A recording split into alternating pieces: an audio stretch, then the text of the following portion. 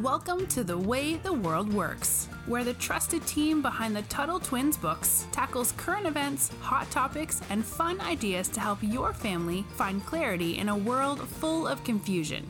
Hi, Emma. Hi, Brittany. So today I want to talk about something that has to do with a book Connor wrote, actually. And he wrote, it came out, I think, beginning of 2021, mid 21. But it's Rules for Teens, How Not to Suck at Life is what I think it's called. We'll put a link to it. But it's filled with so much good advice that I wish I had at the time. So I want to talk about one of the important things he touches on. So let's answer the question, why should we fight ideas instead of people? Now, in Connor's book, this is based on a chapter called Your Enemy Might Be Your Friend. And I think very, very important right now because we have seen our country and even our world become extremely divided. And it's so easy to say like, oh, that person doesn't think like me. I don't want to be their friend. So we all have passionate beliefs. You know, we all have a value system we believe in, and that's not going to be the same as other people. That doesn't mean that they are bad. And this is something it took me even my adult years to learn. It is so easy to become just so angry at people, and you prioritize the beliefs over people, right? Sometimes people even cut them out of your life just because they have different views. So here's an example. When I first became a libertarian, when I first got into Ron Paul, I started thinking that I knew everything, which could get us into another, which is always know that somebody else has something to teach you. But so I started thinking I was smarter than everyone. I thought that if you were not a libertarian, you were a bad person because you did not see the world as I see it. And to be fair, like I do think I'm right, right? Like they're right. But that doesn't mean, one, that the other person doesn't have something you can learn from them. That might not even be political. It might be something about character building or just how to be a good friend. But I stopped talking to people. I lost a lot of friends for a few reasons. One, because I was very arrogant. I thought I knew everything and I wasn't listening. I was just talking. And the other reason was because I, again, assumed that if they didn't think the way I thought, that they were bad people. And so I needed to cut them out of my life. And it's so sad to me when I think of friendships I missed out on because I would rather value what I believed instead of realizing that I believe what I believe. And I do think I'm right, but I'm not respecting that, you know, I can have relationships with people that have nothing to do with politics. So Emma, do you have any examples? I want to put you on the spot here. Do you have any? Yeah, totally. It's so tough because I have experienced this personally, and it's kind of been a different situation than what you were explaining. It's tough because I grew up in Portland, Oregon, which is a very, very left-leaning kind of Democrat environment, and I didn't really get interested in political stuff until about 2015. I was finishing high school and I was also taking some college classes and got really interested in the election and what was going on. And for reference, that's when there were all of these Republicans running and Donald Trump was one of them. No one thought he was going to win the primary. And then he became the president, which surprised a ton of people. And it was a really weird time to start, you know, keeping up with politics and speaking my mind on stuff here or there. And I had some friends that I'd been friends with for a really long time that when they realized that I was not a Hillary Clinton supporter, really were upset with me and even kind of made fun of me. And it was this whole thing. And I don't say this to, you know, paint myself as a victim. It's something that everyone deals with sometimes in life is problems with friends and conflict.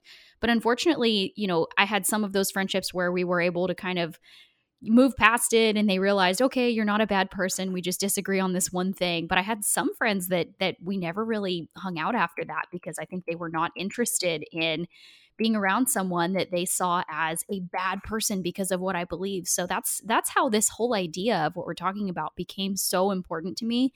Is I really, really respect and love having friends who disagree with me on stuff, but where we have an understanding of we can still be friends, whether that's, you know, one or two important issues or, you know, something as important as your religion and what you believe about the world and how we got here and those sorts of things, but also politics. I think it's so important to be able to be around people who disagree with you and to have friends who can respectfully disagree and still know that you're still worth being friends with. It's huge.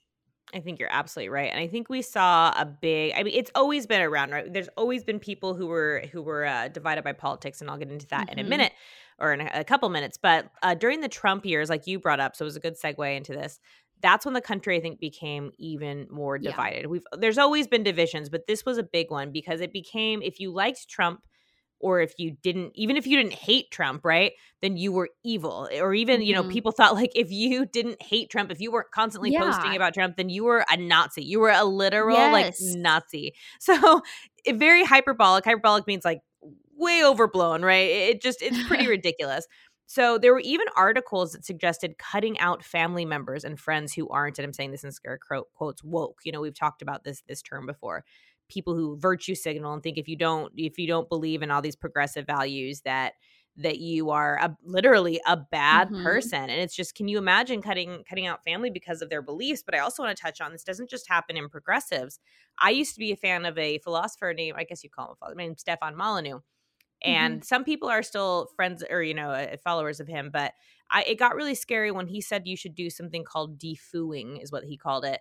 And that is that if your parent or if your family or whatever didn't believe in like in the same principle, like liberty principles, or even Ron Paul, that you should cut them out because they're bad people, they're abusive people because they Yeah. don't believe in what you believe in. And that is so scary to me, but a lot of people bought into it.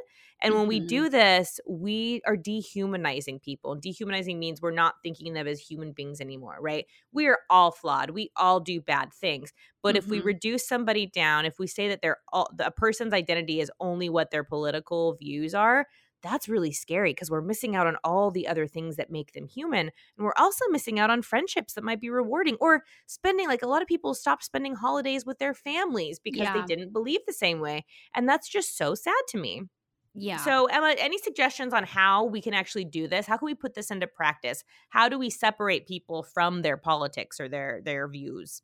Yeah, I mean, it's a tough question, but I think one of the best ways you can do this is to try to make friends that see the world differently than you. This is something that I really try to implement in my own life, and meeting people outside of my little political circle of libertarian friends. I love them. They're awesome people. And, it's good to have people you agree with too, that you're friends with. But I think seeking out people that maybe our views are a little bit different is a really good way to get out of your comfort zone and see people for who they are, rather than, the views and the positions that they hold. Because the fact is, for a lot of people, their views are actually very flexible, and they are willing to be proven wrong and maybe change their mind on stuff. So if you really want to make a difference in the world and spread the ideas that you believe in, you have to be willing to talk to people who disagree with you. Otherwise, people who love liberty and believe in limited government, there's only going to be so many of us. Yep. We need to be able to make friends with other people and talk about things openly. And I think also realizing, like, this was a big one for me, realizing that if someone disagrees with you, it doesn't mean that they dislike you. Not necessarily. Mm-hmm. Some people are like that, and that's unfortunate. But a lot of people are able to respectfully disagree without disliking each other, and just learning to let go of that and be comfortable and stand firm in what you believe in. But don't think that just because someone, sees this one thing differently than you, then you're just destined to be enemies and you have to fight with each other.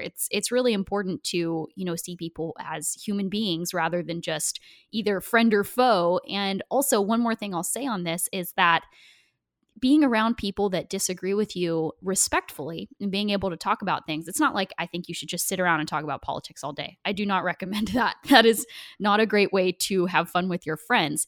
But when these things come up, being ready to defend your point of view and explain why you believe what you believe is actually going to make you a better messenger for your ideas. If we never have to explain what we believe or why we believe it, we're not going to be very good at it when someone asks us. Maybe they're curious about liberty or about limited government and personal responsibility. But if we don't understand why we believe in those things, we're not going to be able to actually help them understand. So that's kind of my 2 cents on that. That's such a good point because, like you said, talking through your ideas with people who don't agree with you actually Mhm. make your ideas stronger, and it makes you're a bit better able to explain what you believe.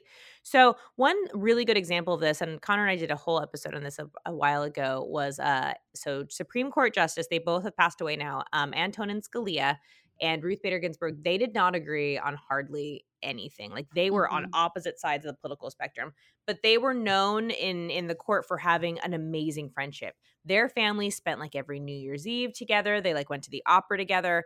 So they were so close, and they didn't agree. Like sometimes it got really heated in the courtroom, but that never stopped their friendship. Even till their final days, they were like best friends. And so a lot of people look to them as like, oh my goodness, look, you can be friends with people you don't agree with. Another example is, and I think Connor and I talked about this as well in that same episode, John Adams and Thomas Jefferson. You know, they started out as two people who were dedicated to the revolution. They wanted American independence, and they wanted the ability to live freely. But they had different ideas of how you came about that. In fact, at one point, John Adams was even like, we need a king. Let's be a monarch again. And, you know, Jefferson was very much like, Jefferson was pretty much a libertarian. I'm like, no, we don't need that. You know, we need a little rebellion every now and then. So while they were close, they stopped talking for, I think it was like several decades. Yeah. And then towards the end of their life, they started writing again, and they started just reflecting on their lives and how much they meant to each other. And this is always a beautiful story because they died on the same day, hours apart, on July 4th. And it's like one of those stories you're like, this isn't real. This is too poetic to be real. So that's one of my favorite stories. But one reason I bring this up is they lost years of wonderful friendship because they were being stubborn, right? And John Adams was especially known for being very stubborn. But they were fortunate enough to, at the end of their lives, write letters and clear the air and realize that, oh my goodness, like we should have been friends this whole time. And it just always makes me think, like, imagine being on your deathbed and you're looking back at your life and you're thinking like, I had so many great friends that I didn't keep because I was so dedicated to, you know, my beliefs that I stopped looking at people as humans. So I think this is a really good lesson for us to learn, especially now, and especially as our listeners are really forming their ideas and starting to make friends who might have different ideas. I think this is a really important thing to take into your life. So Emma, I'll throw it back to you if you have any closing thoughts. Yeah, I mean, I'll just kind of agree with what you're saying there. It's so unfortunate when people let things as trivial and as passing as politics get in the way of relationships. And I'm not saying that politics is not an important thing to know about, or to stand firm in what you believe is not important. That's super important. And we really need people to do that, especially in this day and age when so many things are going crazy with our government. So you don't have to choose between, you know, fighting for the ideas that you believe in and seeing people as human beings. And I think if you need an example of this, look back to the abolitionists like Frederick Douglass, who were fighting to end slavery. The things that they were fighting were so evil, and it was such an important fight, but they never lost sight of other people as human beings and as their friends and as their equals. And I think that's really important when you're talking about advocating for certain ideas or fighting against certain ideas. It's really important to remember that, you know, we are all affected by the same laws, at least in this country. You know, country to country is different, but we're all being affected in similar ways, and we have way more friends than we think we do. And don't let something like politics come in between you and seeing someone else as a human being. So that's where we'll wrap it up today, guys. Thank you so much for listening. Thank you, Brittany, for talking through this with me, and we will talk to you guys all again soon. Talk to you soon. You've been listening to The Way the World Works. Make sure your family is subscribed and check out TuttleTwins.com for more awesome content.